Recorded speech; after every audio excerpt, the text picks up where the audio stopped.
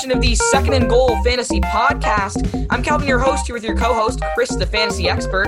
And in today's show, we'll be previewing the NFC South and the NFC West for fantasy football in 2020. So just like last week, we're going to be previewing two divisions, the NFC South and the NFC West.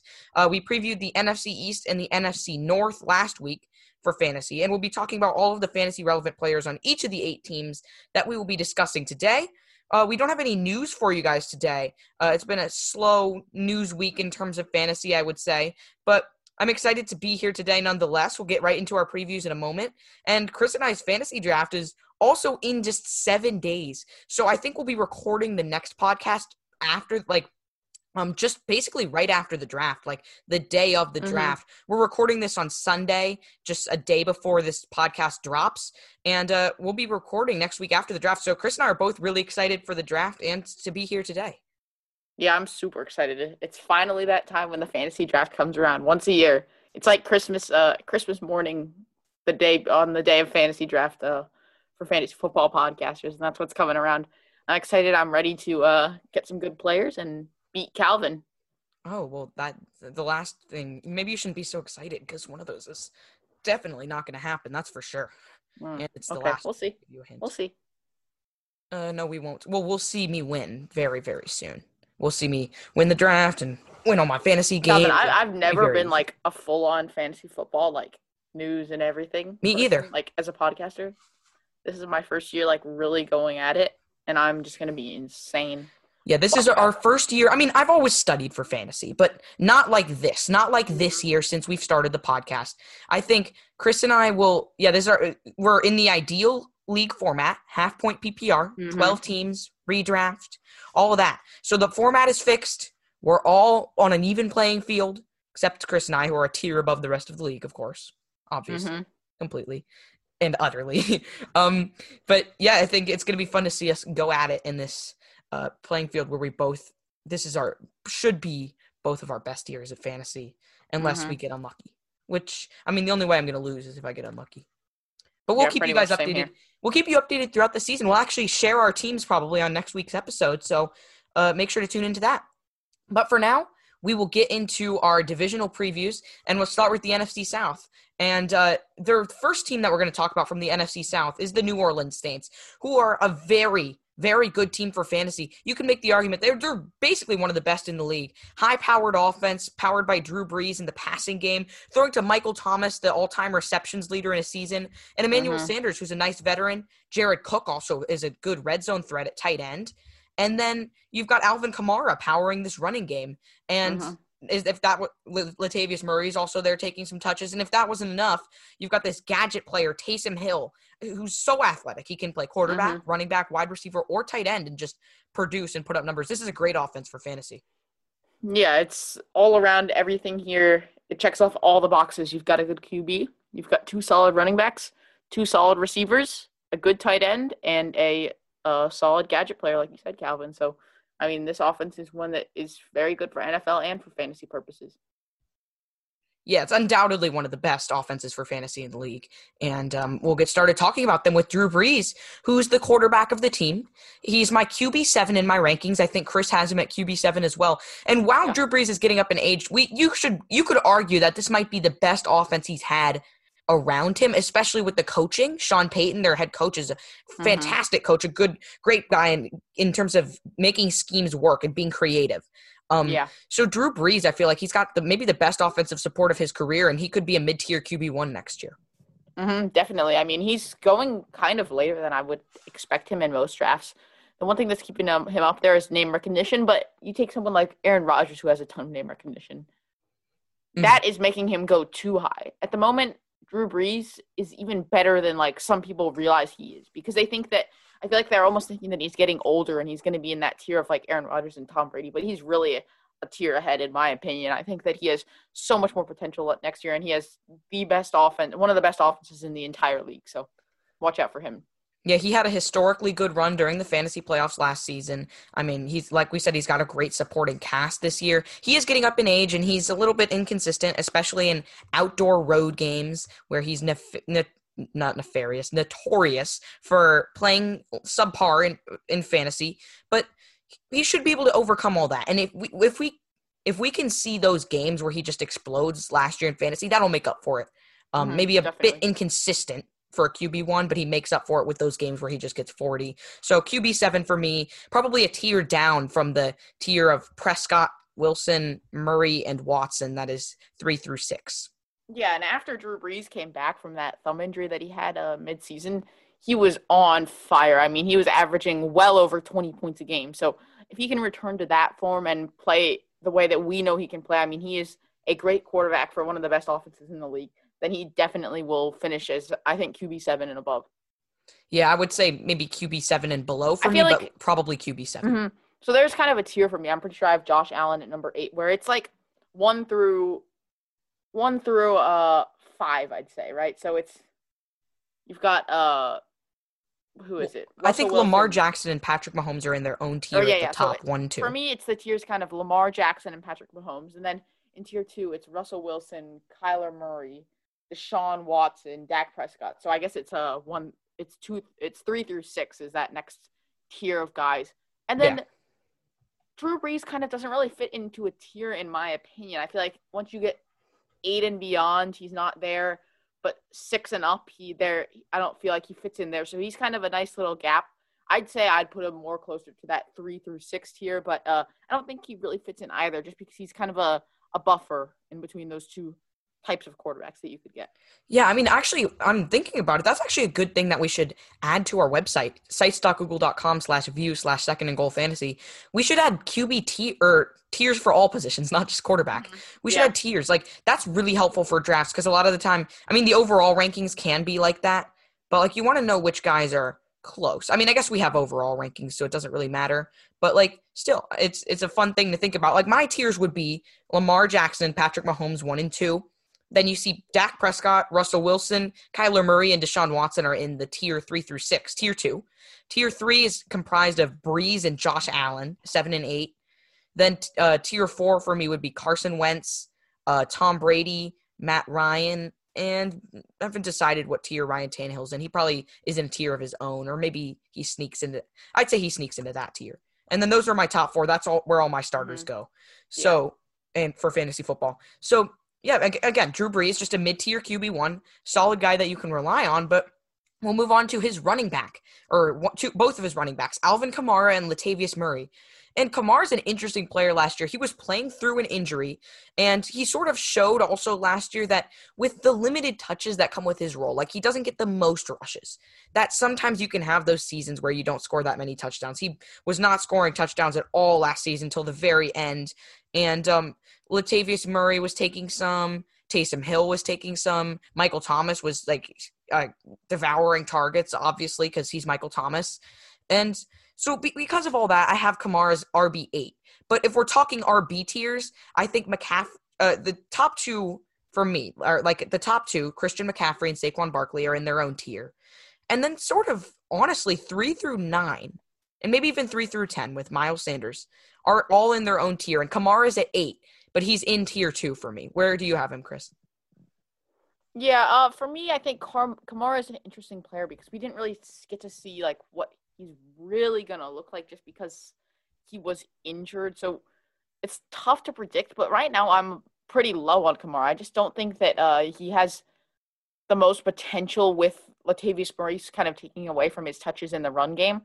And Latavius Murray did really well last year, too. Latavius Murray showed that he can still be a really solid guy for the Saints. So I think that could be a problem with Murray eating into Kamara's workload. But at the moment, I have Kamara at number 8. I think I might actually move him up a little bit. I'm not exactly quite sure right now, just because of his ability in PPR. And I have a guy like Austin Eckler at 7, who I think I'm going to move him ahead of Eckler, just because I feel like Eckler does have a ton of potential, but I feel like it's going to be tough to continue exactly what he did last year.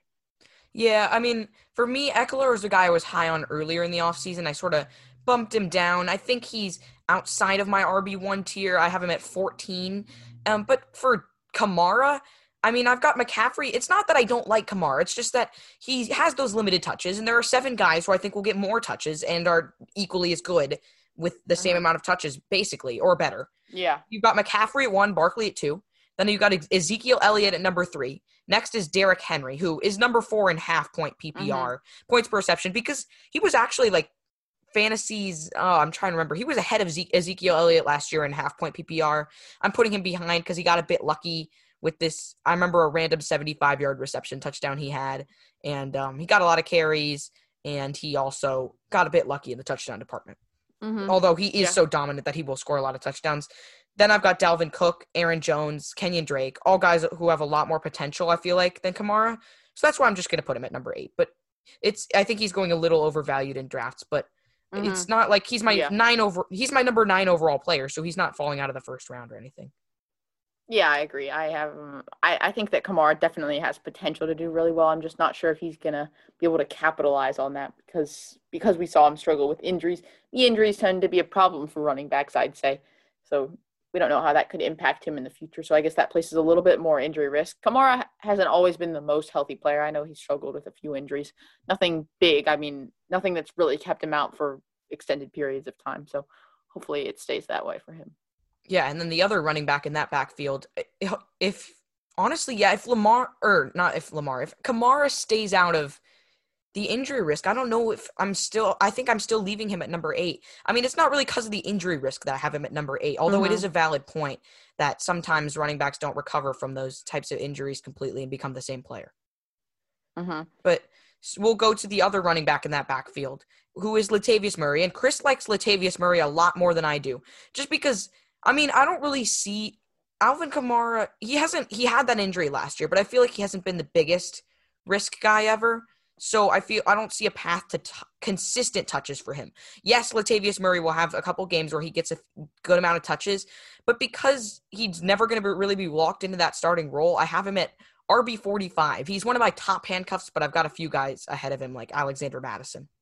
Yeah, I have Latavius Murray at number 36, just because I think that even without that handcuff role that he could play if Kamara gets injured, he's still going to put up solid enough fantasy numbers where he's still a good guy to have on your team. So I really like that in a handcuff that I know I can draft, knowing, hey, I mean, if Kamara does get injured, he's going to do insanely well. But even if he doesn't, I can still maybe throw him in a bye week, especially if it's a good matchup. And I feel like the Saints are going to be wanting to run the ball, or maybe even just against a bad team where I know they're not going to want to throw Kamara out there every play, especially towards the beginning of the season when they don't know how he's going to recover from that knee injury. So I like to have him on my team.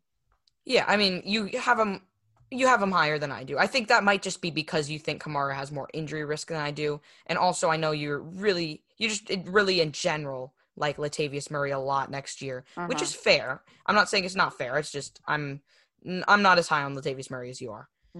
But the wide receiving core is something really interesting to talk about. And I think Michael Thomas's status as the wide receiver 1 in New Orleans and the wide receiver 1 overall in fantasy in any format is pretty set in stone. But I'm interested to hear, Chris, where you have him in your overall rankings, because I have Michael Thomas as number 6 in my overall rankings, and it's not because I think he's like the 6th.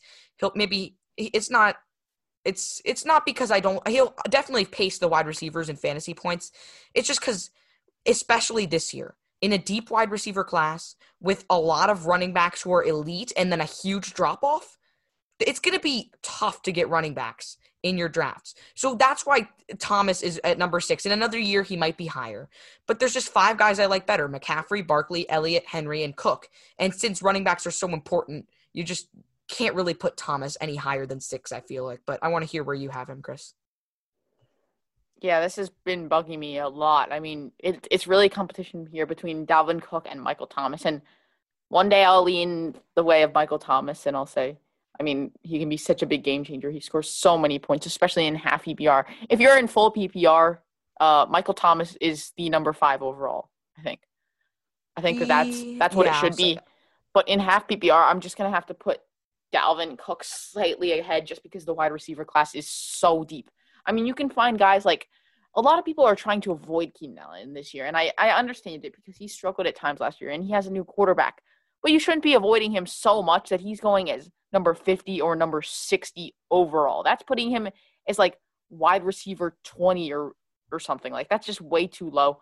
So there's so many other guys that you can find later in the draft. You can get people like DJ Moore, even Mike Evans has been dropping in multiple drafts that I've seen. Adam Thielen, Devontae Parker, Jarvis Landry. There's so many more guys. So, Tyler Boyd. Yeah, even Tyler Boyd. I mean, I'm not a huge fan of Tyler Boyd. I'd rather have someone like Jarvis Landry or someone like that. But I just think that there's so many different guys that you can get at such great values, and you can really line up your team to have so much depth at wide receiver, and one of them is going to work out.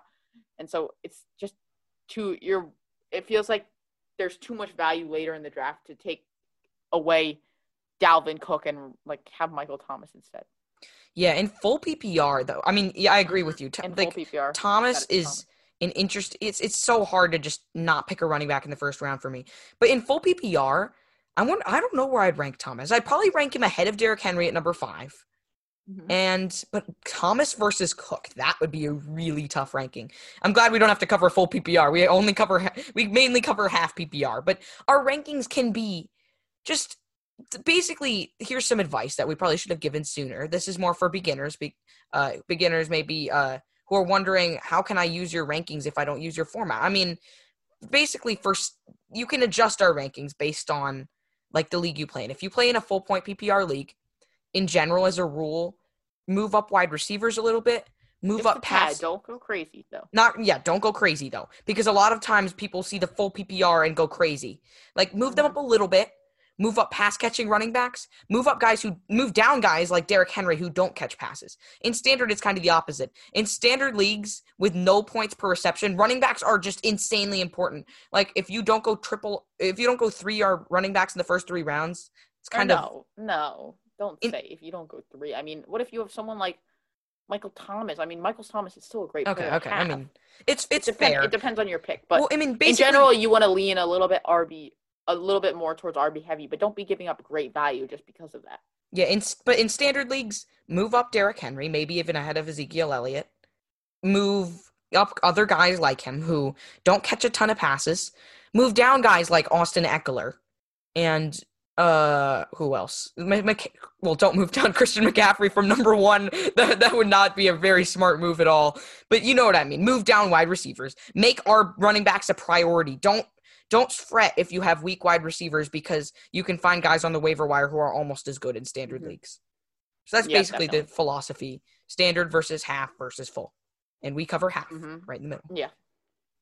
And yeah, so I think that's it for Michael Thomas. We've got another wide receiver to cover here, and it's Emmanuel Sanders, who's a talented guy. And if he was the only guy besides Thomas that they were really throwing to in that offense, I feel like Sanders would be higher than I have him. But because of the lack of volume, I don't know if there's going to be a ton of volume for him. So I have him at wide receiver 39. He could break out in a big way. And this is also this low ranking is partly because the wide receiver class is so deep this year. But Sanders is just, I can't really trust him to be anything until I see that he's going to get volume. Yeah, same. I actually really agree with you. I think he's a good high upside. He's a solid high upside pick in your, like, I'm not saying don't draft him, but just be wary. And don't forget about guys like Jared Cook and Alvin Kamara and Latavius Murray and Taysom Hill. Yeah. And the reception leader in a single season, Michael Thomas, is about the biggest target hog you can have. So don't get too excited because he's in such a great offense, because there are downsides to that. He's going to have a lot of people taking away from him. Next is Jared Cook, I guess. Yeah, Jared Cook, the tight end. And Chris has him at number 7, I believe. I have him a little bit lower. I really like Jared Cook next year. I think that the targets have been consistent over the years. We know what we're getting, and he is really high in red zone targets, which I love. And he catches a lot of them, too. He hasn't struggled with drops or anything like that. So he just ends up catching a lot of touchdowns. But sometimes you see guys that are fluky with touchdowns. Jared Cook isn't one of them. He gets a lot of touchdowns, but it's consistent because he's getting red zone targets. So don't worry too much about that. Yeah, I mean, there's a difference between being fluky with touchdowns and, like Chris said, and, like, actually getting a lot of red zone targets. Maybe Jared Cook's touchdown total was a little high last year, but it wasn't as high as people think. Maybe a couple seasons ago when Eric Ebron had 13 touchdowns, that was a fluke because I don't think he was even getting a ton of red zone targets. Jared Cook gets thrown to in the red zone all the time, so that's why he frequently has games for 2 receptions for 36 yards and a touchdown, which is a solid tight end game. I had him last year. I was happy with it, and those touchdowns are going to propel him all the way up to number 9 for me. So not as high as Chris has him, but he's a solid back-end tight end 1. as a starter and maybe a risky week-to-week sort of play, but he will help you out in a big way in some weeks when he scores those 2 touchdowns in a game. And yeah. So, but yeah, most of his targets really come in the red zone. And Yeah. the last guy we're going to talk about is the guy who's been classified now as officially a tight end, which makes him almost, I don't want to say draftable. It's possible that Taysom Hill finishes in the top 24 of the position at tight end. I believe last year in half PPR, he was about tight end 16. That most of that comes down to tight ends were getting hurt left and right last year. The tight end class was not deep at all. There was nobody. Yeah. Jason Witten was tight end 12. So it's fair to say that you're dropping Hill out of the top 24. Nobody's going to ever draft Taysom Hill. So you can just leave him sitting on the waiver wire. I think I don't have him in my rankings, but he's honestly pretty close because Will Dissly, who's my number 24 guy, is a very risky high upside draft pick. But Hill could be 26, maybe 20. Maybe he might even be like my tight end 26. So he might not be that far off. But the main question, I guess I'll ask you first, Chris. Do you think he should be drafted next year? No, I just don't think so. This kind of segues into our question for the team, which is what will Taysom Hill's role in the offense be? I just feel like there's going to be a role and he's going to be a gadget guy. He's going to do some throws at QB, a few at running back, a few at wide receiver, and a few at tight end. But it's not going to be enough to maintain solid fantasy value. Yeah, it's just he's going to have games where he gets 0. And then maybe he has a couple games where he puts up quarterback numbers because he throws for a touchdown and catches a touchdown. He's such a weird player for fantasy. I'm just going to say avoid him. But I'll tell you that I'm not going to be shocked if he gets in the top 24 at his position. Yeah. Which is quote-unquote tight end. I mean, he's really positionless. He can play any position on offense except offensive line. But yeah, I guess his role in the offense mainly, though, will be as a gadget player who just gets a few touches everywhere that Sean Payton can sneak in and get some yards with. That's his role. Definitely. So we'll move on to the Carolina Panthers, and we'll get started with their general info. This offense is clearly carried by Christian McCaffrey, but they're definitely getting a boost, though, Chris, at quarterback and wide receiver. DJ Moore. Yeah, lots of new faces at as part of that new team. They've got a new coach. They've got a new coach. They've got They've got a new quarterback. They have some new players on the defensive side of the ball. Luke Kuechly's gone. There's a lot of change. I'd say that this is one of the most changing offenses in the entire league. Yeah, I guess, you're right. It's one of the more changing teams in the league for sure. Teddy Bridgewater is their new quarterback, who I believe is a back-end draftable guy. We'll talk about him in a moment. DJ Moore's heading into his second season, and I think this might really elevate the offense in a way it hasn't seen, and that way they won't have to rely on Christian McCaffrey quite as much to get yards. Yeah, I'm hoping that that the passing game will be a lot better, and that's what I'm betting on because I have DJ Moore really high. Yep. I don't have Moore as high as you do. But he's definitely a wide receiver 1. He's a solid player. I have him at wide receiver 11. But yeah, basically, I think this offense should get elevated a little bit from these two guys. One of them who's new, one of them who's not.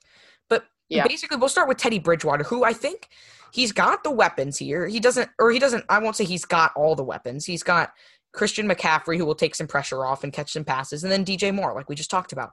But Bridgewater is talented enough. He was 5-0 with the Saints, albeit a very talented Saints team. I have him at QB 23, so he's actually draftable for me. I think he's probably going to go undrafted in most leagues. So if you get him in the last round, that's a solid pick.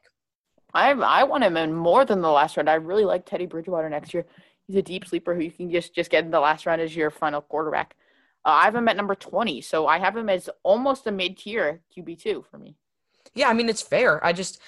Either way, I think we both would like it to get him in the last round. Maybe not the last round, maybe not when all those kickers are going, but as quarterback 24 or 23, that's a fine pick. It's a guy that you have as high upside for the first few weeks, and if he starts doing really well, then you keep him. And if not, you can just go ahead and just run a kind of a streaming sort of thing with your second quarterback and just have, if you need it, you can just drop him and pick up another quarterback that's on the waiver wire. So don't be scared to pick a back-end QB2 because there are going to be so many guys that pop up on the waiver wire. Yeah, if you have a guy like Lamar Jackson, because if, say, he drops a lot in your draft, Bridgewater's a good guy to get at the end as a bye-week fill-in, and you won't have to pay anything for him. If you just don't really feel like picking anyone else, you can get him. He's solid. Yeah. Okay, at running back, the Carolina Panthers have Christian McCaffrey, who is an absolute beast in the running game and in the passing game. Number 1 pick in fantasy. I don't even know if there's that much to say. He is going to be amazing next year. Oh, yeah, for sure. Caught the most passes out of any running back last If year. If you have the number 1 pick and you do not pick Christian McCaffrey, then that is just not a smart pick at all. You're basically signing up to lose your league if you are. Well, no. You're kind of giving away one of your biggest leeways into winning the league with that first pick. Yeah, McCaffrey's just a tier above everyone else. Saquon Barkley's the only guy who could touch his production, but in half PPR especially, his passing game production is unrivaled. So yeah, you got to get McCaffrey with the number 1 pick. DJ Moore, we sort of talked about. We'll touch on him again, and then we'll move on to tight end before we get to our big question. But DJ Moore, I think Chris likes him more. Get it? DJ Moore. Chris likes him more. But I have him more. DJ Moore more than more Panthers wide receivers. I don't know. This went off the rails very, very fast. That didn't land. Well, I don't know what I was even trying to say. It's like I wasn't trying to say anything. I wasn't even trying to I was trying to make a stupid pun that wasn't supposed to be funny, but then it turned into me trying to make a joke that didn't land. But I wasn't trying to make a joke. Yeah, and then Chris just stayed silent. Okay. DJ Moore have it wide receiver 11. He's going to just get a ton of targets in the offense. And we saw the production last year where he was a borderline top 10 wide receiver. Why are we doubting it this year? There's no reason to. Yeah, there's no reason to. That I don't know why. Even with this change in a coaching staff, I mean, it's not like changing coaching staff and quarterback. It's not like Kyle Allen was great for him. I mean, Kyle Allen targeted him, but that's just because he's the best guy. Teddy Bridgewater is going to come in, and he's going to throw to him sort of like he did to Michael Thomas. I think that DJ Moore is going to rack up the receptions, and he's a really talented player too, which I love. So when you combine talent with workload, that is going to be great, and that's why I have DJ Moore as my number 9 receiver. Or wait, no. Or you have him at number 8, right? Oops, yeah. I was looking at the wrong rankings. I meant to say number 8. That sounded wrong. Right after it came off my lips, I was like, wait. I thought I had him at number 8. Yeah, I was looking at our writer, Touchdown Kirk's rankings, but I do have him at number 8. Absolutely love DJ Moore next year. Yeah. So, I mean, I've just lost. Oh, yeah, I remember what I was going to say. The philosophy mainly for, I guess the philosophy for DJ Moore breakout train people like Chris. And, I mean, obviously, I still think he's going to break out, but not in as big of a way. Like, Chris thinks he's going to improve more from last year. It's just that Teddy Bridgewater's coming in. It's a fair philosophy because Kyle Allen was a terrible quarterback for them last year. Yeah, he was so inaccurate. Even if Bridgewater's average, there's reason to think that there might be some improvement. I just don't know if DJ Moore's value hinges on the value of the quarterback a ton, just because he got a ton of opportunity last year.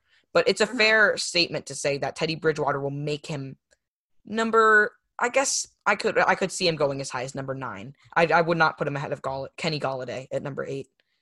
Okay, that's fair enough. All right, so yeah, let's go to tight end. And Ian Thomas is the tight end over in Carolina, and he's just kind of there. I have him as a borderline top 20 guy. He's not going to get a ton of targets, but he's the starting tight end there, and eventually he'll sneak in a touchdown or two. He's a guy to have as just a backup guy to fill a roster spot, basically. I have him at tight end 19, so just a bye-week fill-in. Nothing really more. He doesn't really have a ton of breakout potential, I feel like. Yeah, I agree. I don't think that there's much potential for Thomas. He's just a mid-tier tight end too. He's gonna be a guy that kind of, I think that there's maybe in the first few weeks, if he does something incredible, then you keep him. But other than that, you're gonna be switching him out probably as the season goes on. Yeah, I would not draft him as your starter. He's a backup. Bye-week fill-in if you're not getting one of those breakout backup tight end candidates. Do not think that Noah Fant, by the way, is a breakout backup tight end candidate. Do not draft Noah Fant. Just on the do not draft list. We could actually make a do not draft list on the site too. Noah Fant would be all over my do not draft list. I'd write his name 50,000 times on it just to make absolutely sure that you don't draft him. Yeah, Noah Fant, his workload was absolutely so bad. He was carried by just one long reception for a touchdown. I mean, he did absolutely nothing other than that. Tight ends normally take over 2 years to develop into players that they maybe can be. So next year is not going to be Noah Fant's year. Do not go after him and be thinking that he can be your tight end one. That is one of the biggest mistakes I see in fantasy drafts. People ride the hype train for Noah Fant when they're it's really a one-way ticket to a dead end. I don't really It's know. unbelievable. He had one game where he had 100 yards and 2 touchdowns last year. The workload wasn't even there all season. Now when they've added two wide receivers in the draft, many guys. Jerry Jeudy, KJ Hamler. Now you've got Melvin Gordon too in the running game. Yeah, there's just there's no room for Noah Fant, who was already getting a small workload. I mean, it's a little bit more. It's more fair to say it before they made all their offseason moves. But I don't understand why everyone on the Noah Fant hype train hasn't dropped off because of all of these signings. It's absolutely ridiculous. There is no circumstance where you should draft him. The one mock draft where I drafted Noah Fant was when I accidentally exited the thing and it auto-picked Noah Fant for me. And you can imagine how mad I was when the thing auto-picked Noah Fant as my starting tight end. Yeah, and I was so mad. I think Fant, I have it like 16. Don't fall into that trap. But it's a low 16. Okay, and I guess that'll bring us to our question for the Carolina Panthers, which is, will anyone be a major receiving factor in the offense other than McCaffrey and DJ Moore? The answer is no. Curtis Samuel and Robbie Anderson are both guys who are around 150, just ahead of 150 in the overall rankings, I think, just outside of the top 60 of wide receivers. I mean, I have 66 wide receivers in my top 192 just because after RB 54, there's nobody I like at running back. So I replaced them with some wide receivers. These guys aren't going to do much, though. They're not a major factor. It's just McCaffrey and Moore. Yeah. Robbie Anderson has been so fluky, and he's just a deep threat, so I wouldn't count on him for getting too many targets. And then a less talented Deshaun Jackson. Yeah, Curtis Samuel just hasn't really developed. I mean, if there is going to be someone that could take up some of the targets, it's going to be Curtis Samuel, just because he's the number 2 guy, and they don't really – Robbie Anderson is just a deep threat, so every team is going to have somewhat of a wide receiver, too. It's just not going to be a big enough role to call it a major receiving factor, as this question is worded. Yeah, and I'll bring us to the Falcons. Oh, go ahead. Yeah, I just think that Curtis Samuel, he's not really I don't think he was. I remember the stat where he was like the worst in the league last year in terms of like separation, I believe it was. Wait, I'm trying to remember what the stat was. He's not that talented. I mean, it doesn't really matter what it is. It just proves that it kind of does, but it just proves that he's not that talented. And when you're drafting, make sure that you're not just drafting off situation, because talent goes into it too. And sometimes people will forget that to be good in the NFL, you have to be a good player. So if they're not a good player, then they're not going to be in the NFL. And that's the case with a lot of players that end up going too high, similar to Noah Fant, and same with Curtis Samuel. Yeah, I think it may have been yards after catch. I don't think he was that bad in actually creating separation. I'm just trying to look and see like where it was. I think there was some stat. I'm trying to remember. But either way, he was not doing – the point is he wasn't getting that many targets, and he wasn't doing that much with the targets. So I think he had 2.9 yards after the catch. So I think that may have been it. But you want to move on? Yeah, sounds good. Okay. So let's go to the Atlanta Falcons, and we'll go to the general info. I mean, Chris, I think this is a pretty high-powered offense, though. They've got Matt Ryan at quarterback, Todd Gurley at running back, and then at wide receiver, you've got two great guys in Julio Jones and Calvin Ridley, not to mention Hayden Hurst, who is a nice breakout tight end candidate. Yeah, I really like this offense. There's a lot of new faces there. I mean, they've got Todd Gurley added. They have Hayden Hurst, so there's a few guys. But the core of their offense, which is Matt Ryan and Julio Jones, is still there. Maybe even you could include Calvin Ridley in that. I guess we can start with some analysis of Matt Ryan, but I think that he's going around the 12 area as a back-end QB1 or a high-end QB2, in my opinion. I think that his receiving core keeps him up there, but he did struggle a little bit last year. I mean, a lot of people he was going as like number 7 or number 8. I ended up actually trading for him after I looked at his stats. I mean, in 2018, he was really good, had multiple 40-point games, very similar to Drew Brees' output in 2018 and even in 2019 towards the end of the season. So I was very high on Matt Ryan, but he just didn't end up doing the same things. So I feel like sometimes that Matt Ryan is going a little bit overvalued. I mean, I won't say I don't know. He's such a tough player. He's just a back-end QB1, a little bit inconsistent, maybe a little bit on very inconsistent, I'd say. But I feel like he's going at about the right spot. Like, I would be fine taking him as my quarterback. Yeah. Anyway, I think there's not much we need to talk about with him. But the interesting guy here is at running back. And this is Todd Gurley, who We don't know if Todd Gurley can completely recover from his knee injury and he gets a full workload. He's going to be so good.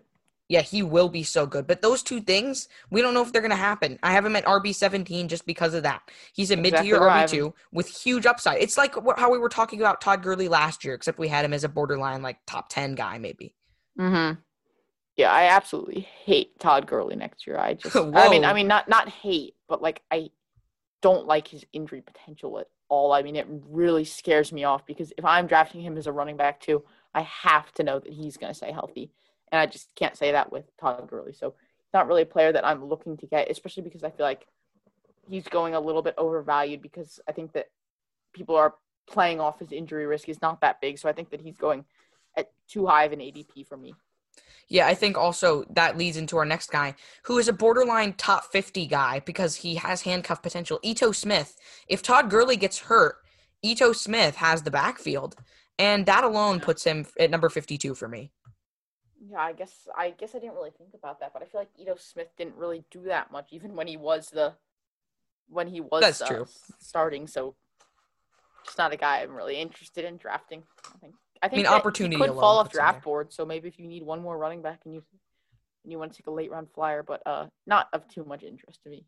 He doesn't have that much potential because he's just not that good, but because he's an injury opportunity kind of handcuff maybe.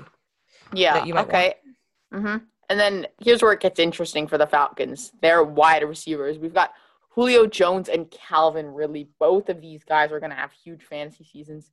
I think Julio Jones is consistently a top wide receiver in all fantasy formats just because he gets such a heavy workload.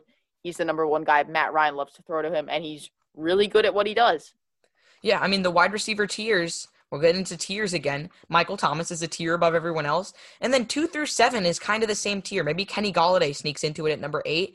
But for now, for me, 2 through 7 is tier 2 with, I think I have Tyreek Hill, then DeAndre Hopkins, then Devontae Adams, then Chris Godwin at 5. Then you've got Julio at 6, and then Evans at 7. So Julio's a mid-tier wide receiver 1, but he is light years ahead of Cooper Kupp at number 12, I would say, just for his consistency, and Cooper Kupp has a lot of injury risk. If Cooper Kupp doesn't get hurt and he gets the workload from last year, he could be near Julio Jones, but I would much rather have Julio Jones than Cooper Kupp, and I don't think that's a question. I don't think Cooper Kupp is close to Julio Jones in any way. Julio Jones is so consistent. He hasn't really ever struggled with injuries, at least ones that have kept him out of games for extended periods of time. And that's nothing like that is going to happen this year unless some crazy fluke. So don't expect that. There's not too much to worry about here. I mean, he kind of is like the Ezekiel Elliott of the wide receivers, I'd say. He might not be the top guy in the league, but he is going to be really consistent, and he's going to be consistently good for your fantasy team and a guy that you're going to want to have. Yeah, he's at number 6 purely because he doesn't score a lot of touchdowns, but his high receptions total is good for half PPR. He might finish higher than number 6, and he could provide a value on people who are putting him there. Yeah, then Calvin Ridley is kind of a sleeper. He is the guy that seems to soak up all the touchdowns that Julio's not getting. Yeah, and that's why I have him at 23. He has so much value in the red zone, and I think that's just alone keeping him up there. I really like Calvin Ridley. Don't be afraid to reach a little bit, especially if you want a big boom guy that definitely has some chance to be really good. Yeah, I have Ridley at 18. I think that's not even as high as some people have him. I'm not going to be like overhyping Ridley. I don't think he's going to produce like Chris Godwin did last year. He's not exactly like Chris Godwin. He could be this year's breakout receiver though. And I think he's got enough to be a mid-tier wide receiver too. But he could push top 15 if he gets a nice – I wouldn't be surprised to see him push top 15. I wouldn't be surprised to see him settle into his back-end wide receiver 2 role with not a ton of yards, but like a lot of touchdowns. He does get those red zone targets, which is huge. But I would take him as a nice mid-tier wide receiver 2 with high upside. And you're not gonna get anything worse than borderline wide receiver 2 or wide receiver 3 production. I don't think you're gonna get anything worse than 24 or maybe 27 or something. Yeah, I don't think it's going to get much worse than like 27.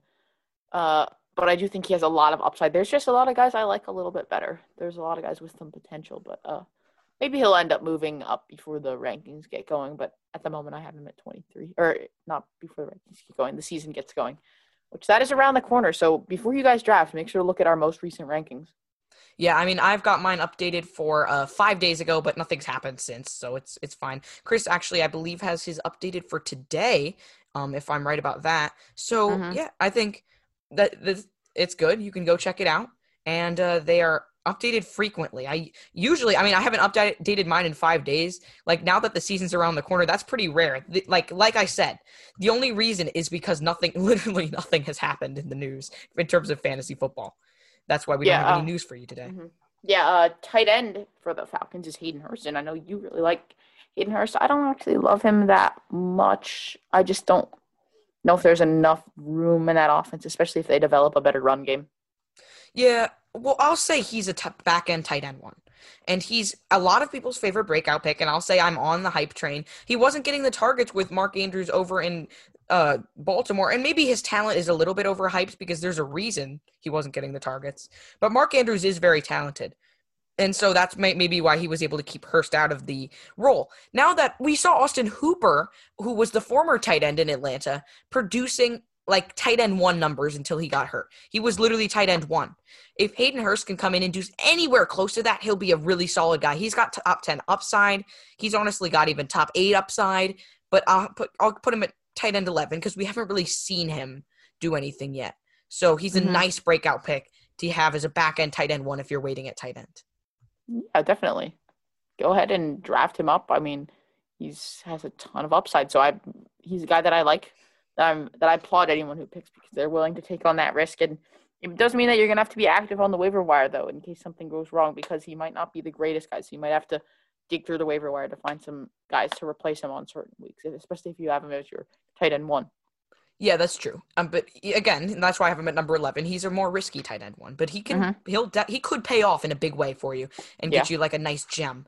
Mm-hmm. We just kind of talked about this, but we didn't really go too in depth. It's about Calvin Ridley again. This is the big question for the Falcons, and I think we both agree that Calvin Ridley is going to break out this year. I wouldn't say he's gonna break out. I mean, Oh, I okay. wouldn't So describe it as a breakout. I'd say that he has high upside, but I don't think you can just say how big is his breakout going to be when you don't know that he's going to break out, which I don't think that anyone knows for certain. I mean, well, I feel like I think it's all but certain that Ridley's going to pretty I mean, much but a he could breakout is like way better than what they're ranked. So if everyone thinks that he's going to break out, then you have him at like 8. break out compared to last year, though.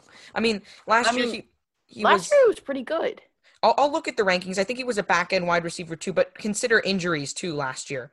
So, like injuries have a factor in those last year rankings. So he would have been a few spots down if everyone was So healthy. I wouldn't call it a breakout. I don't think that's like the kind of breakout that I feel like he's not going to break out a ton, especially when you see what his ranking was last year. He was actually pretty good. I think he's going to stay in a similar area because he was the wide receiver too last year. I mean, Mohamed Sanu left mid-season from the Falcons, or actually, I think he was gone for the entire year. So they never, or he might have been on there. I'm not exactly sure, but Mohamed Sanu wasn't there for most of the season, so he was able to play that consistent wide receiver 2 role. So I don't see what's changing too much other than, I mean, a new running back, but I don't think that's going to have too much of an impact.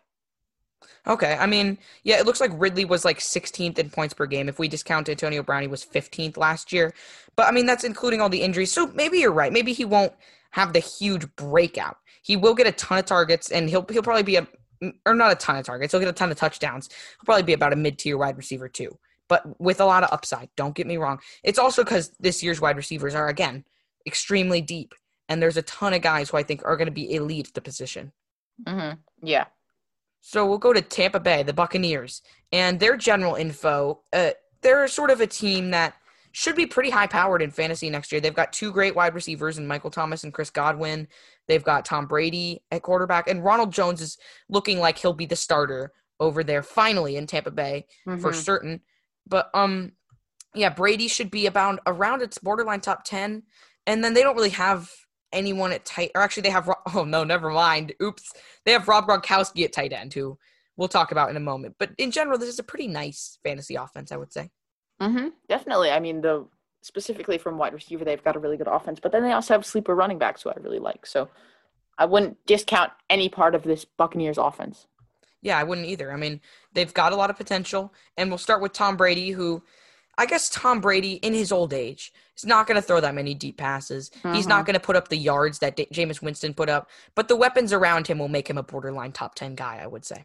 Yeah, and his accuracy. I think I have him at 10. I'm pretty sure. So he's right there as a borderline QB1, back end QB1, whatever you kind of consider that 10 spot as. But I think that he definitely does have potential considering how accurate he is, and he is the GOAT. But I don't know if that deep ball and arm strength are going to be as good as they have been in the past.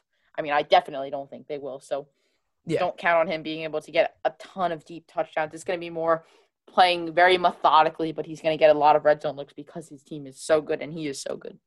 Yeah, he's a borderline. He's, again, number 10 for me. So back end QB1, a guy you can take as a quarterback if you're waiting on it. Name recognition in less experienced drafts might vault him up ahead of 10. So be wary of that. Don't reach on Tom Brady just because, and don't reach on Tom Brady if the quarterbacks are flying off the board. Like that's a lot of a mistake that more experienced players make a lot.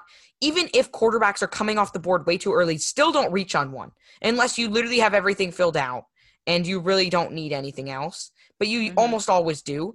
You can always just stream quarterbacks, find the guys who will break out, and who cares if you don't have a good quarterback? You'll have a better rest of the team than these guys who took quarterbacks too early. So you'll be fine. Just wait on quarterback basically no matter what. Yeah. So, yeah, that's it for Brady. We've got running backs here that we're going to discuss. And do you want to save Ronald Jones for later? Because he's sort of our big question. Sure. We'll go to Keyshawn Vaughn, his backup. Keyshawn Vaughn is RB44 for me. Ronald Jones is supposed to start, so, I mean, he won't chip in too much, but he's a solid handcuff, and he might end up splitting the role by the end of the year. I think he'll get a few carries in there, here and there. Yeah, I think that people are going to be surprised that Keyshawn Vaughn is going to get a role, especially in half PPR and PPR. He's a guy that I like much more because I think that he could be a nice change of pace that catches some passes in the passing game as a pass catching RB. Catches some passes in the passing game as a pass catching RB. I was thinking about something as I said that, so I just kept saying pass catching, but I still haven't thought of it. Anyways, yeah, so he's gonna do well in half PPR just because he is gonna get some receptions. There we go, different word, not pass catches. I said receptions. You like that, Calvin? Yeah, I do. That's some new vocabulary, right? Yeah, Chris didn't know what receptions meant until today, and I had to explain it to him. Calvin, don't make me look stupid. Guys, just so you know, Calvin said that in a good timing and like a very reasonable voice. I knew what receptions meant. Okay, don't worry, guys. Yeah, no, I don't know. Yeah, that's the fun part, like insulting Chris, and then people don't know whether I'm being sarcastic or not, and then they're like, "Oh, maybe Chris really doesn't know what receptions mean." By the way, he's actually lying. He's clearly lying. I know. I had to explain it to him today. Mm-hmm. Yeah, you can't listen to any of our other podcasts and hear me say receptions 1,000 times. Yeah, well, episode 26 downloads numbers dropped dramatically after this. Yeah. Let's see. So yeah, we talked about Keyshawn Vaughn is going to be nice. People are going to be surprised, like I said, and I think that he could fit in as a nice RB3, RB4. Okay, he's more of a back end RB4 for me, but he's a nice pass catching guy in the pass catching game. I have him as a RB3, so. Okay, yeah, he might be more of she's gonna be more of a change of pace for me, and I don't know if he has a ton of. Well, his floor is just really low. His ceiling could be pretty good. He maybe takes over. We can't always trust the word of the coach in terms of if Ronald Jones is actually going to start this year, but we'll see what happens. So we'll go to wide receiver, and the Buccaneers have got two top 7 wide receivers. I've got Chris Godwin, one of them, at number 5, and Mike Evans at number 7. Mike Evans, I think, is the more talented guy, but because he's more of a deep threat, and Tom Brady may not throw deep as much in his old age, he did not do so that much with the Patriots. I think Godwin will be more of the guy that Brady likes more in sort of the short to intermediate passing game. And Evans will still be good, but he will be at the back end of that tier 2 of wide receivers. Yeah, I think Evans is really talented. He's just a bit better. He's just a bit more of a deep ball pass catcher compared to Chris Godwin. So I think that, like you said, with Tom Brady's arm strength declining, he's going to be looking more to play a strategic game. I have Godwin, I'm pretty sure, at number 4. Yep, number 4. So right in between Devontae Adams and Tyreek Hill. And then I have Evans sliding into the end of that second tier for me, which is 2 through 7 as my number 7 guy. Yeah, I think it's not like Evans' role is going to go away. They'll still find ways to get him involved in the offense in the short to intermediate game, but he really just thrives on the deep ball. So it'll take a little bit of adjustment, and that's why he's wide receiver 7. And his numbers will decline a little bit from last year probably. So yeah, we are going to move to tight end before we get to our big question and end this division. And the tight end for the Buccaneers is Rob Gronkowski. And Chris and I are both way off Rob Gronkowski. I feel like especially in more inexperienced leagues, he's going to get drafted way too early because people see the name. But Rob Gronkowski's taken a year off of football. Even before he took a year off, he was on the decline. He wasn't playing. His numbers were going down. He had a lot of injury risk. He's taken off some weight, which, I mean, could be a good thing, but it also could be a bad thing. I think even though because the tight ends can lack depth so much, I think I have him I actually moved him down. I had him at number 10 at one point. I'm going to see where I have him right now, but I think 10 is way too high for me. Yeah, I've got him actually at 13. So just outside of that tight end 1 tier, I really don't trust him next year. I would just pretty much avoid Rob Gronkowski, especially when there's a lot of sleepers. I am way avoiding Rob Gronkowski. I have him as my number 15 guy, so I think that chemistry with Tom Brady's keeping him at 15, but other than that, there's nothing really to like about him for me. Yeah, there's a lot of other breakout tight ends that are going lower than him that are better picks. So, like Hayden Hurst and Mike Gesicki. Mike Gesicki is my number 10 tight end. Austin Hooper, number 12, is probably going lower than Gronkowski, I think. Yeah, he is. So, yeah, I just avoid Gronkowski this year. So, our big question is about Ronald Jones, who we were going to save for now. And the question is, will Ronald Jones be an RB2 in fantasy this year? And I think he has the potential to be an RB2. I have him at RB25, so literally just outside. So I will say no and stand by my ranking. But, I mean, if there are some injuries, he could climb up. I have James Conner ahead of him. James Conner could very well get hurt. And, I think Jones, he's definitely got the potential to be about a mid-tier RB2, but he's got a pretty low floor as well. So, what do you think, Chris? I think I'm actually going to say he is an RB2, and I'm going to move him ahead of James Conner. Yeah, I've been on the Ronald Jones train for a while now. I'm basically like the captain of the train. I've been on it literally since day one of this new season. I have loved Ronald Jones, and he's been a borderline RB2 the entire time for me. And now everyone seems to be trying to cram the train. I'm like, guys, I can't drive all of you. So I think that Ronald Jones is going to be really nice. I think that people are going to be surprised by his workload. I still think that Keyshawn Vaughn is going to get some work, so I think that that's why I have Jones at 27, which you might say is a little bit low. But I think that definitely look for Ronald Jones to have a good year next year, and I am definitely comfortable with people taking him as a flex. Yeah, I'm actually going to keep Jones right where he is. I think, but yeah, I'm comfortable with him as a flex too.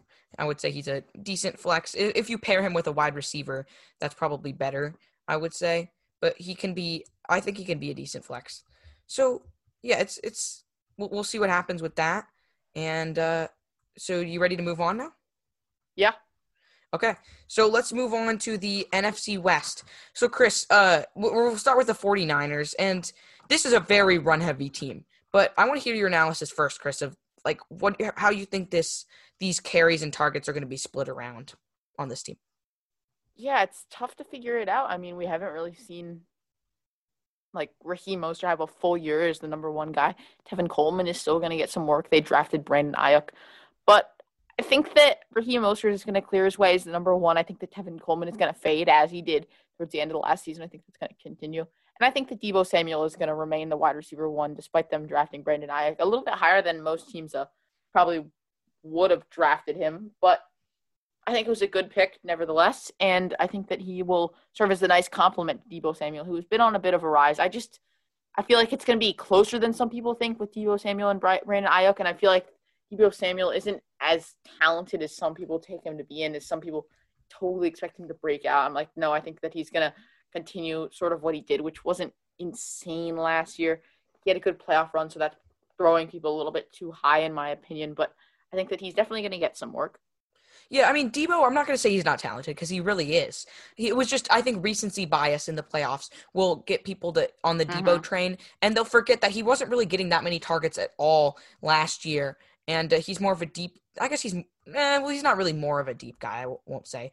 The rushing ability will help him a little bit, but he's more of a borderline top 30 player for me in terms of, not top 30 overall, but top 30 at the wide receiver position. And then Brandon Ayuk is number 60 basically for me. So he's just right around that end of your draft kind of range. I have actually Debo at 28. So I think I'll leave him right there. I think it's a solid ranking. I have him at, I think, 35. So I have him a little bit lower than you. But I think that there is some potential there just because he's young. Okay. So, yeah, I mean, there definitely is, for sure. It's just I don't think he'll capitalize in the way some people think he might. But, yeah, we'll save also tight end for later because tight end's part of our big question for the 49ers. But at quarterback, the 49ers have Jimmy Garoppolo, who's a really low – he doesn't have any upside. He'll be QB 16 next year, and there's basically no doubt about it. I have him at, like, QB 24. I absolutely hate Jimmy Garoppolo. There's no upside there. Actually, I have him at QB 17, but why he'll finish as a mid-tier QB 2. He's just a nice, consistent guy to have. There's so many guys I like better. So many. Like who? Drew Lock? No, I don't know. Oh, wait. Yeah, I hit – Jimmy Garoppolo's not in my rankings anymore, I just realized. Oh, my gosh. You're telling me Jimmy Garoppolo should go undrafted? Yes, Jimmy Garoppolo should not be drafted in any league. No way! Jared Goff. Do you have him in your rankings? Yes, I do. You think Jared Goff should be drafted and Jimmy Garoppolo should not be drafted? Yes, because he has more weapons. But Jared Goff's bad. After Sean McVay stopped scheming him plays, he just faltered under pressure, and he absolutely wilted last season. Yeah, but Jimmy Garoppolo's in such a run-heavy offense, so even if he is more talented, the situation basically puts him at the level of Jared Goff. But now Jared Goff doesn't have to worry about Jared Goff has 3 running backs, so they're going to be able to place a lot more change of pace because teams are going to have to be worrying about runs straight up the middle because they have talented rushers. They're going to be able to get the ball outside. Secondary isn't going to be nearly as covered as it was last year, and hopefully they can improve their offensive line. Wait, okay, so what do you think is a good number per week for, like, a quarterback to score? Like 17? Is that the magic number for a starting quarterback? Like, if they score under 17, that's bad, right? For a starting quarterback? I'd say my bad is maybe 15. My good is 20. My okay is like 16 or 17. Okay, now I'll tell you that Jimmy Garoppolo was number QB 14 last year and averaged 16.27 fantasy points per week. Not a starter, but a backup. Yeah, and I just think that there's so many guys that I like better. I think that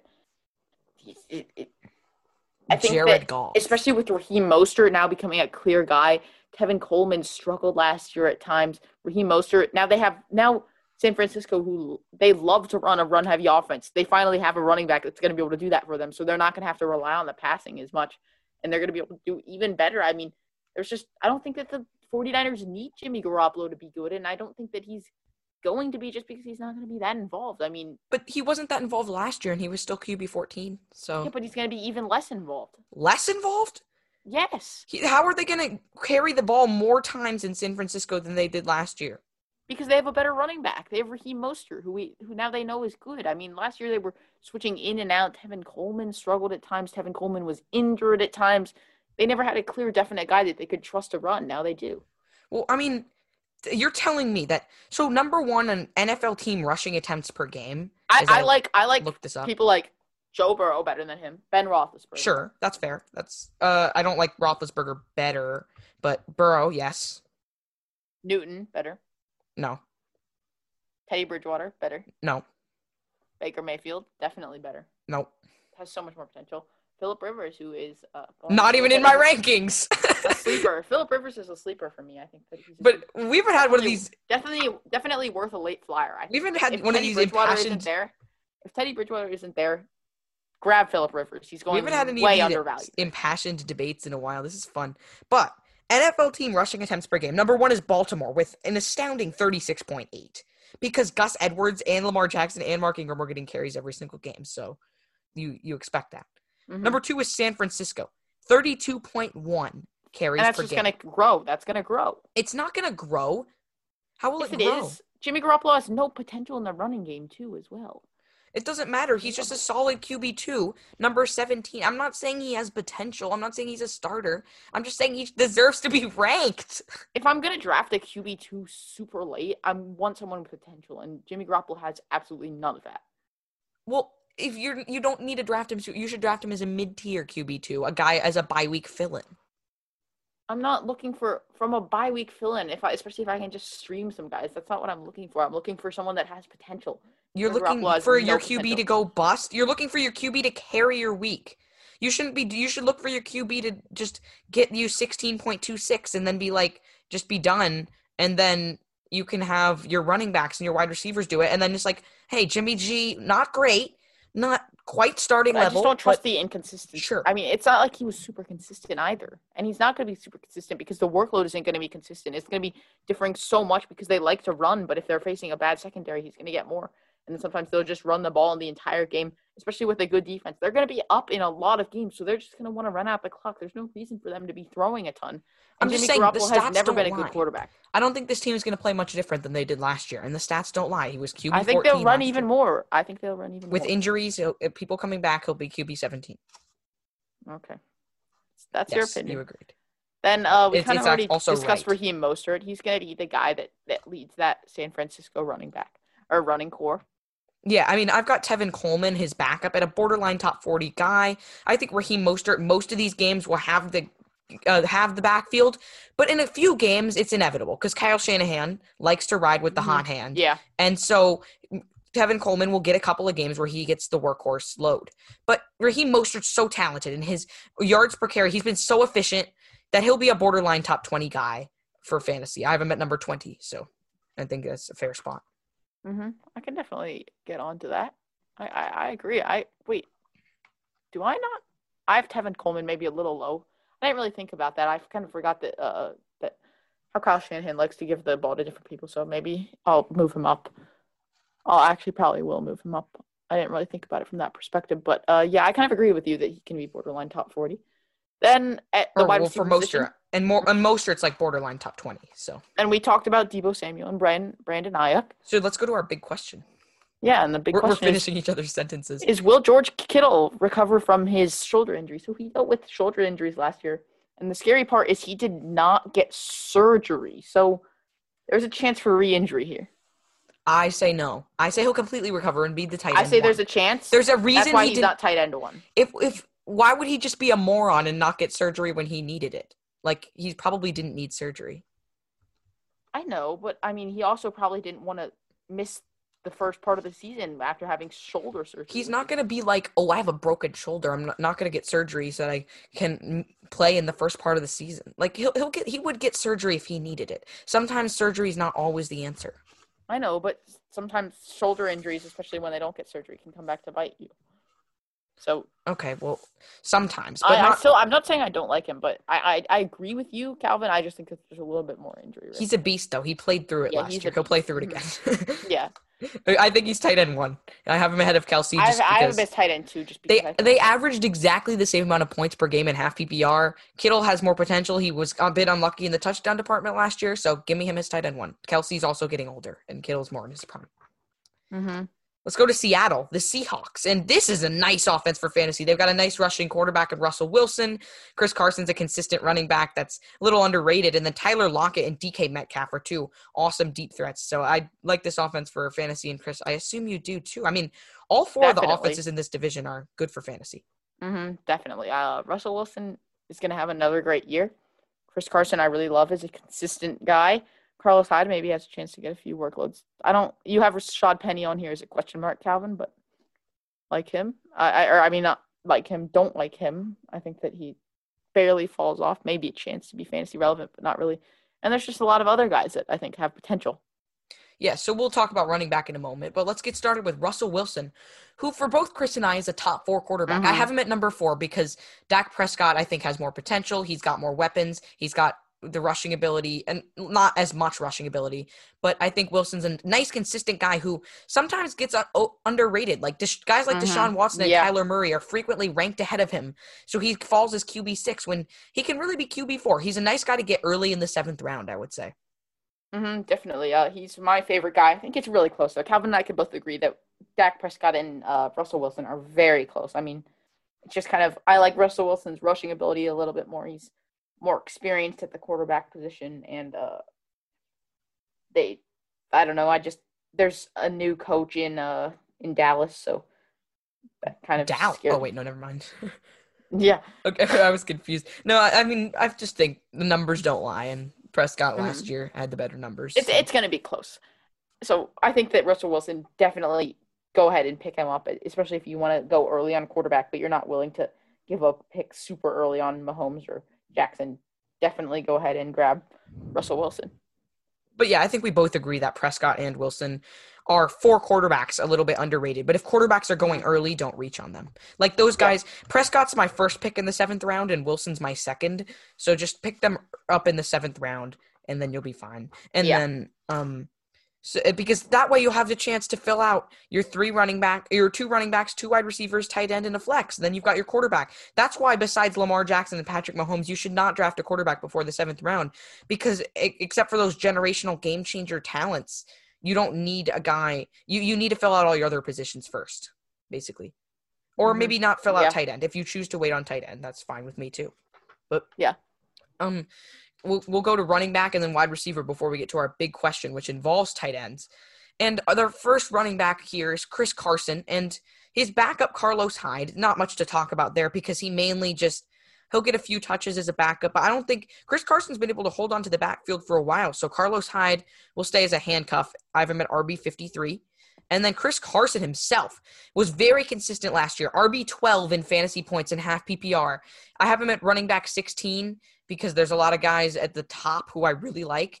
But he's sort of in the back of that 3rd tier of running backs, maybe with guys like, or maybe the 4th tier with guys like, actually, he's honestly in his own tier because there's guys like Leonard Fournette ahead of him who have injury risk and are pretty boomer bust next year. And the guy right behind him, Todd Gurley, at number 17, I'd say he's just a mystery in terms of his injury. So I have Carson at 16. And Chris, I think you would agree about Carson in general. Yeah, definitely.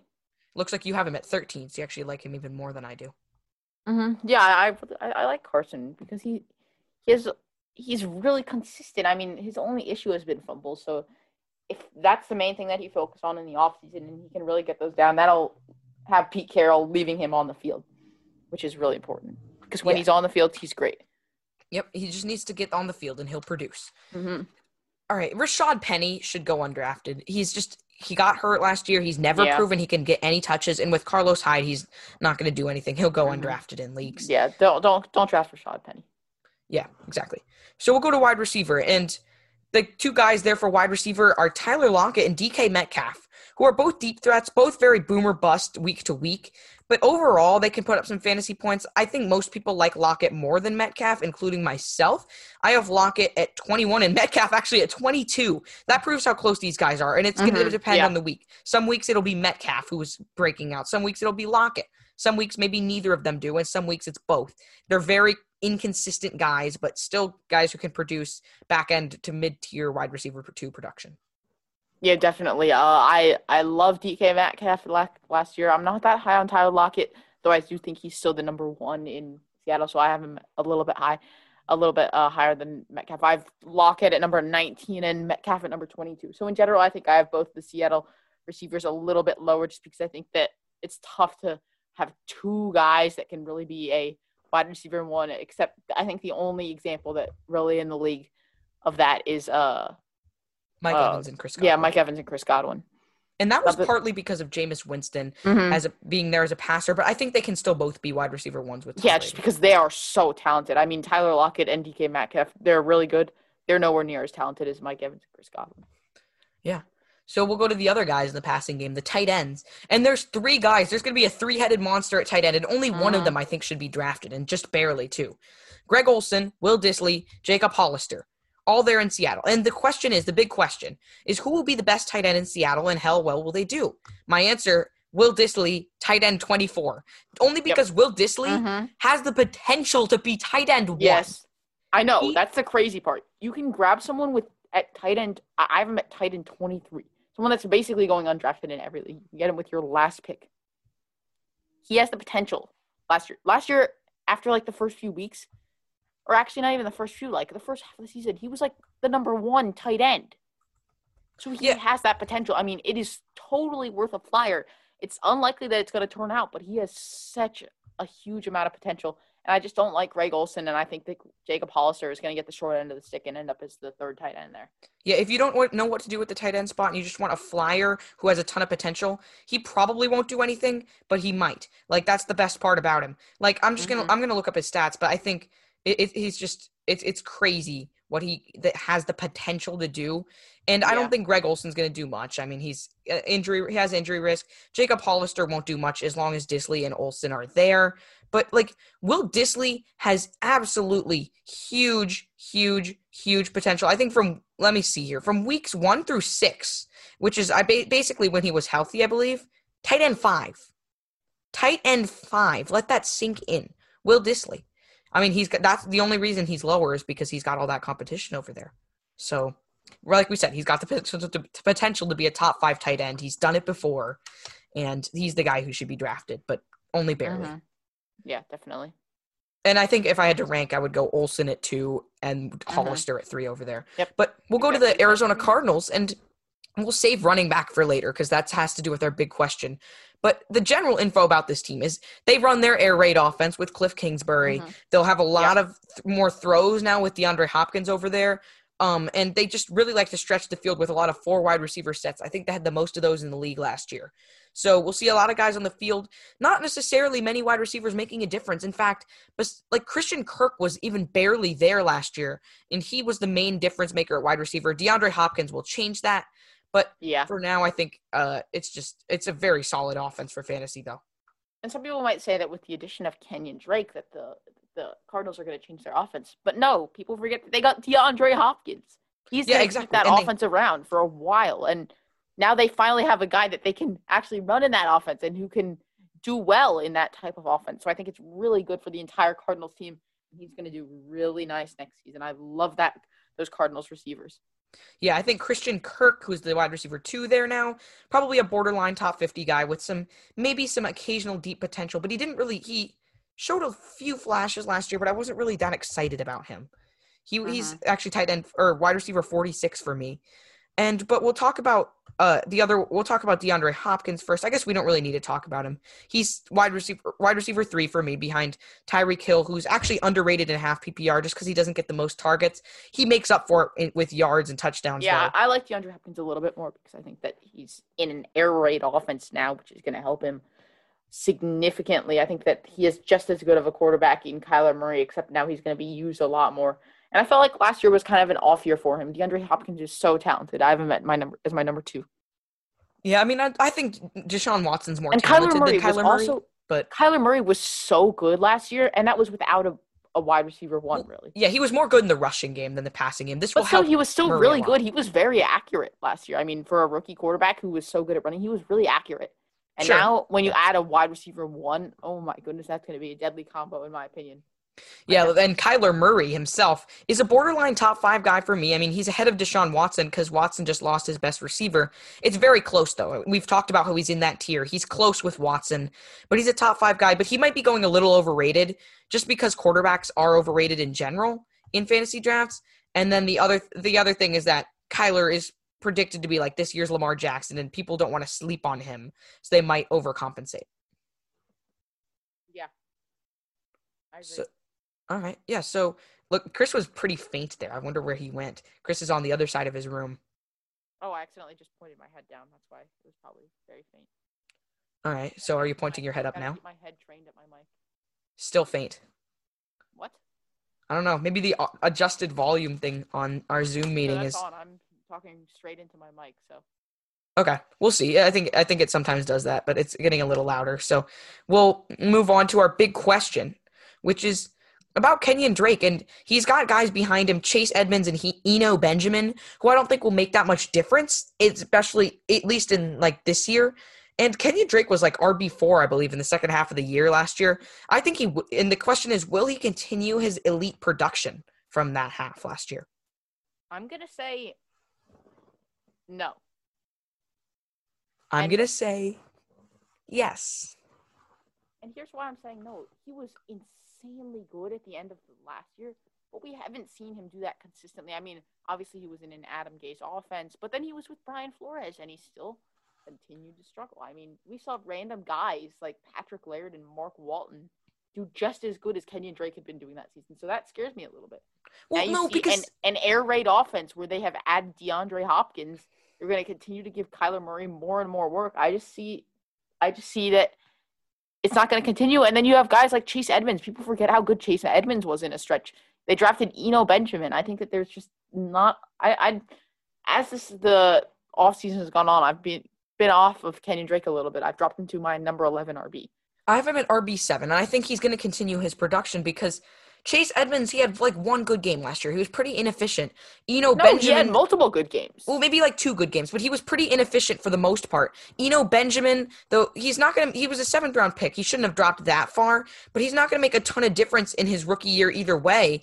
Drake has proven he can do it. Yes, he's behind a solid offensive line, but he was getting a ton of yards per carry. And think about it this way. He's not immune to the Dolphins' offense was so bad. Nobody could function in there. Le'Veon Bell can't function in the Jets' offense because it's so bad. Well, so what about last year with Brian Flores? It's not really – yeah, I know. He was with Brian Flores for half the season, but that's a bad offense. We saw guys like Patrick Laird, Mark Walton, Kalen Ballage do even worse, get like 2 yards per carry some games. Like they were even worse than Drake. And then Drake got traded, and he's in a better situation. I just feel like I'm still saying he's regressing from RB4, but RB7 is not that much of a stretch for me. I just don't think it's going to happen. I feel like Kyler Murray is going to take away from his runs because he's running quarterback. They now add a wide receiver 1 in DeAndre Hopkins, who's totally going to fuel that air raid, and it's just going to come on even stronger. And, yeah, I just feel like he doesn't have a ton of value in the passing game. I mean, he's kind of maybe average to below average, in my opinion, in the passing game. So in half PPR, that drops him even more. I just don't think that – I think that he's going to continue very good production, but not elite. I think he'll be elite, but we can agree to disagree.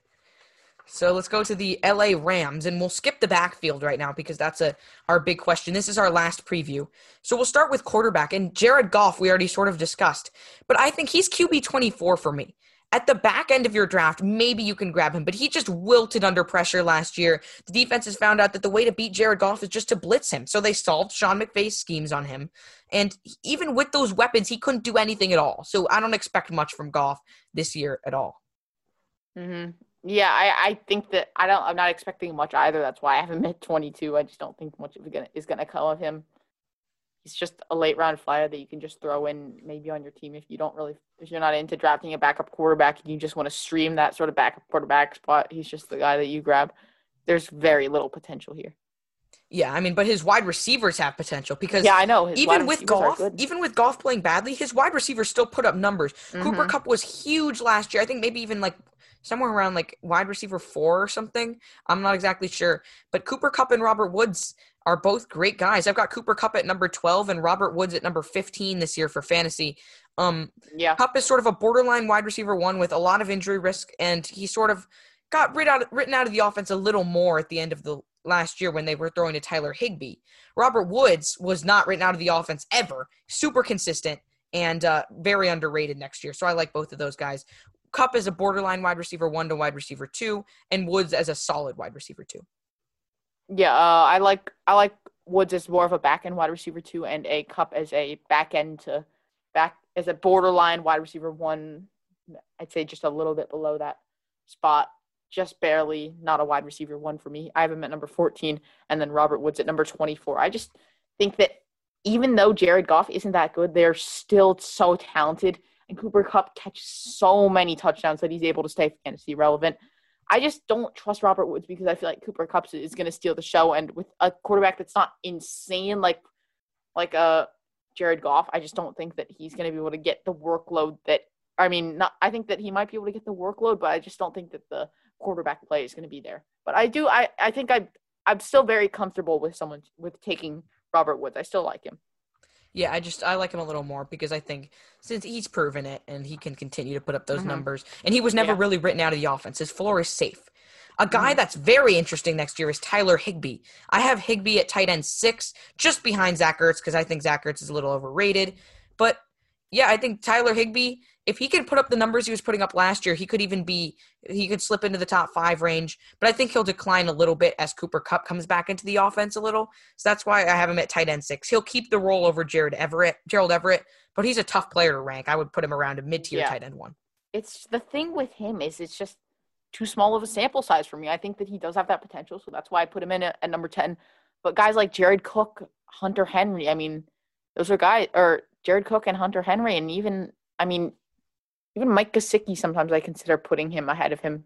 They're just guys that I trust a little bit more and I know what I'm getting from them. It's just Higbee is too much of a risk for me to put him high. I mean, I have him at number 9, so I guess you could say that's pretty high. It's relatively maybe around average where most people would have him, but I just don't think that the sample size is large enough for me to consider putting him too high. It's fair, and it's an opinion a lot of people have, but just I think guys behind him like Evan Ingram, who has a ton of injury risk. Hunter Henry has a lot of injury risk too, and he was just moderately consistent before. And then like Jared Cook, I just think is a little too touchdown dependent, which we said isn't too bad of a thing. But like for me, I'm not really sure about Jared Cook next year in terms of, I mean, he just doesn't get a ton of targets either. So, and you still do need targets to be somewhat relevant. Higbee's a tough player to rank, but I think we can move on to our big question now, which is what will the backfield, and Chris, we'll start with you. What will the backfield look like this year in LA with the Rams? It's going to be a 3-headed monster, and I think that Cam Akers is going to lead it, and his potential as a rookie running back leaves him just outside as an RB2. I mean, I'm considering dropping Cam Akers just because I feel like he's in a 3-headed monster and as a rookie RB. There's a very slim pathway for him to be RB2 and beyond. So I don't really like that too much, but I think that if he's talented, he can be good. It's just at the moment, Darrell Henderson and Malcolm Brown are kind of inching in on him. And it's really bothering me because I feel like Cam Akers has so much potential. It's just the Rams are stuck on this idea that Darrell Henderson can do something, which he obviously can't. I mean, he showed that. His yards per carry were absolutely atrocious in like the 2 games that he actually got a good amount of carries. I mean, it was really bad. Malcolm Brown is only really a goal line threat, but it annoys me because Malcolm Brown is a goal line threat. So that might take away from Cam Akers' ability to get in the red zone. Just the backfield that in general I'm staying away from. Yeah, I mean, Cam Akers I have at RB33. I bumped him down a little bit. But I just think, I don't know if he's going to be able to completely take over, even though he's the most talented guy. I think Malcolm Brown could actually, I think he should go undrafted, could take over from Darrell Henderson just because Henderson is so bad. Henderson had 3.8 yards per carry last year. Just awful. Barely better than David Montgomery. So I can't trust him. I think he's sort of a bust for this coming year. And so I'm just going to say Cam Akers is going to be the lead guy. Henderson is around the 48 range. Akers is 33, and Brown is just barely, or not just barely undrafted by a little bit, just because I don't have 60 RBs going drafted. He's around RB like 62 for me, or maybe 63. Yeah, he's right there. Wait, do I have him in? Let me see. I don't know. Are you gonna put him in, or Henderson? No, you mean? I have Henderson in. I'm pretty sure. Okay. Well, yeah, I have Henderson at number 49, but I don't have Malcolm Brown in. Okay. Well, that's about it. Time for the quote-unquote credits. It's not really credits. Yeah. But we need to do the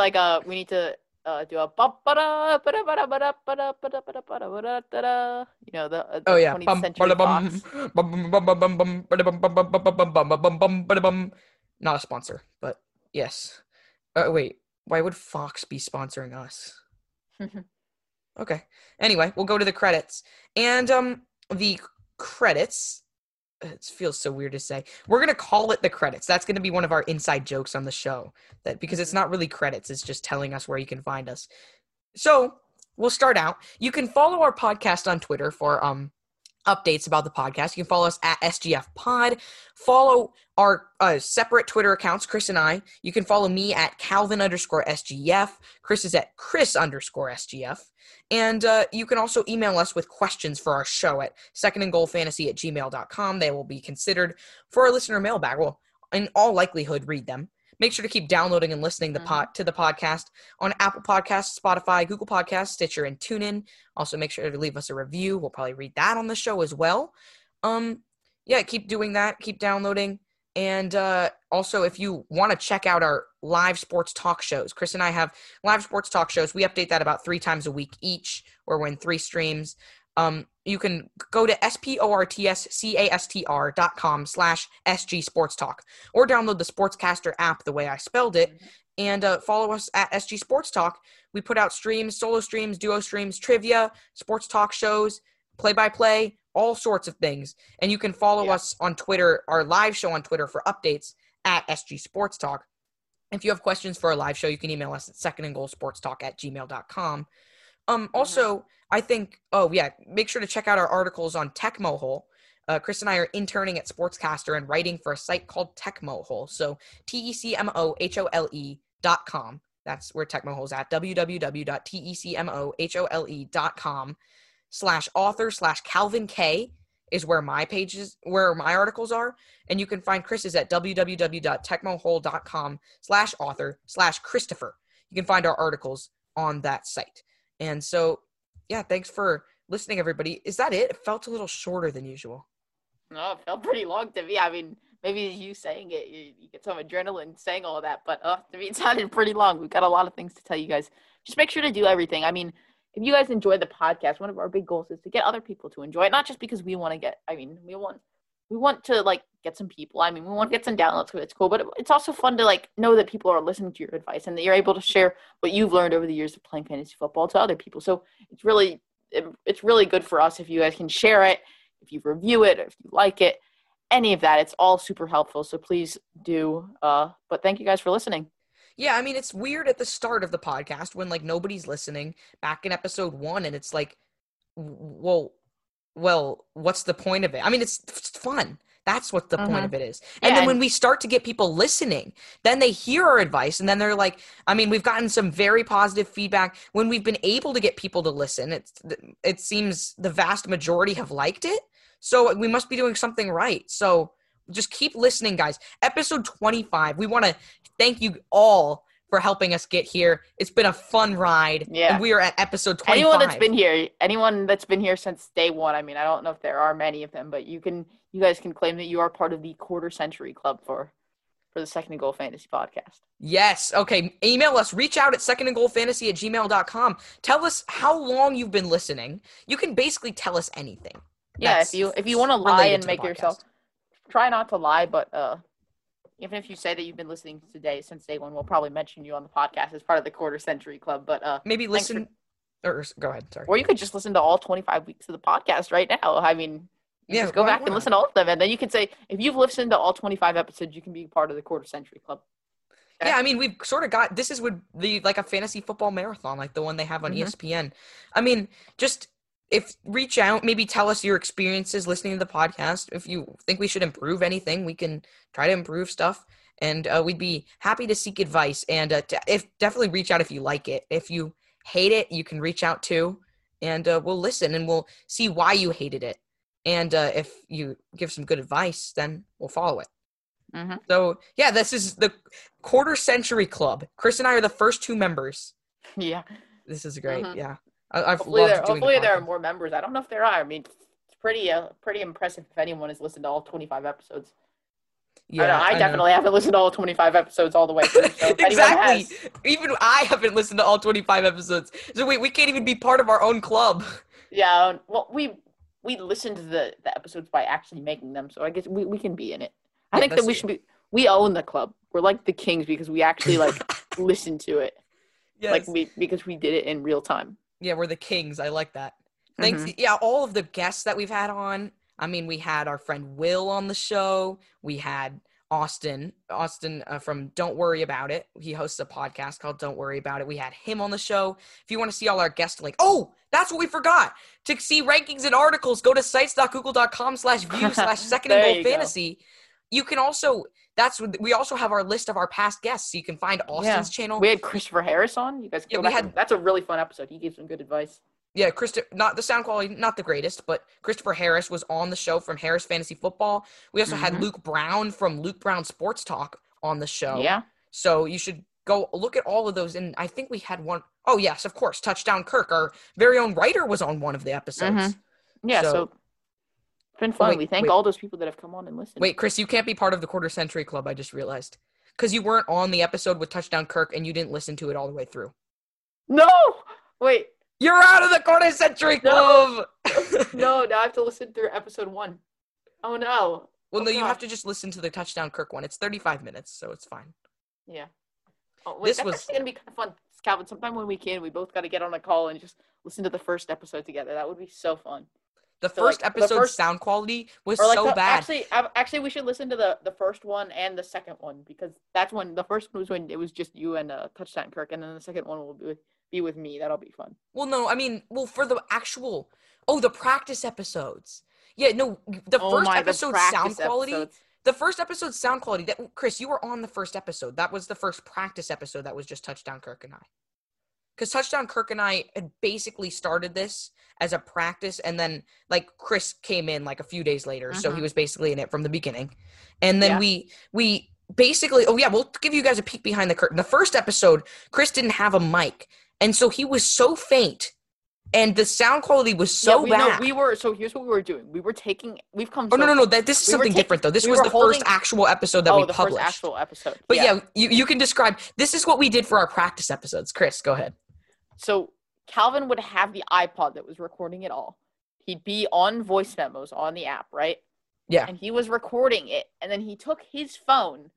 So he was talking into the voice memos and into the call, and the audio from the call was going out of the call audio and onto voice memos. So it was. And then I played the intro out of the computer. He would play, and then he'd grab his computer to play the intro. So he'd play the computer intro, and to make it fade out, he'd press the volume down as it was playing. I mean, it was very elaborate, but we got it done. Yeah, no, I made it fade out too sometimes. That was cool. Mm-hmm. Yeah, I think, and then Chris's audio was always so you could barely hear it because it was recording in voice memos. And then when the podcast got too long, we always sent it to our little group chat for the fantasy league. Mm-hmm. So when the podcast got too long, we had to split it into 2 parts. Yeah. Mm-hmm. Oh yes, those were the days. Now we've got our mics, and we got I got a new computer, not just for the podcast. I mean, my mom got a new computer. All platforms, pretty much. Yeah, we're on all major podcast platforms. Got this new computer that's even better for recording, so the glitch noises are almost not even present. It's only when I'm trying to edit something on the site that they're present. I mean, guys, we started the podcast pre-COVID. It seems so long ago. Yeah, March 3rd. Wait, yeah, that was it wasn't pre-COVID. I still remember I was with Calvin, and we were making the podcast intro together. Crazy to think about. Yeah, no, I think I remember on episode 2, remember the echoey episode? In episode 2, we had echo because Chris and I that was the one episode where we actually recorded from the same house, and we couldn't figure out how to put in multiple mics into the same computer, so it wasn't really working. So then we recorded from separate computers, had a lot of echo, and recorded on Zoom still. That was March 8th. So right before, probably that was a week before everything was getting shut down. And on March 8th, we recorded that at my house. And that was an interesting episode. We're now at the Quarter Century mark, and I'm the only person in the Quarter Century Club. Yes. Well, we don't know that. We could have some dedicated listeners. Well, yeah, I'm the only podcast host in the Quarter Century Club. Man. No, but the thing is, though, that nobody's hearing this. Nobody ever listens to the end of our show. I don't know. Maybe they started listening to the credits, and they saw that there's 5 or 10 more minutes left of the podcast, so they came and listened. If you guys made it all this way, you're the real Quarter Century Club. You're the real dedicated listeners. I mean, what you can do, though, we always give this advice at the end of the episode, or not always, but you can split the episode up into multiple parts and then hear one part one time, another part another time. You got 2 podcasts for that week. And then you can hear the end and like be part of our dedicated listener fan page. Mm-hmm. So reach out if you want anything. If you want a listener league, reach out. If we get enough support for that, we'll start a listener league. You want to ask a question? Like on other places, you literally have to pay to ask questions. We'll answer yours for free. And we're smarter than everyone else. Yeah. So thanks everyone for listening. And this is finally done. A very long episode today, but this is finally done. Thanks everyone for listening. I had a great time, and we'll see you next time.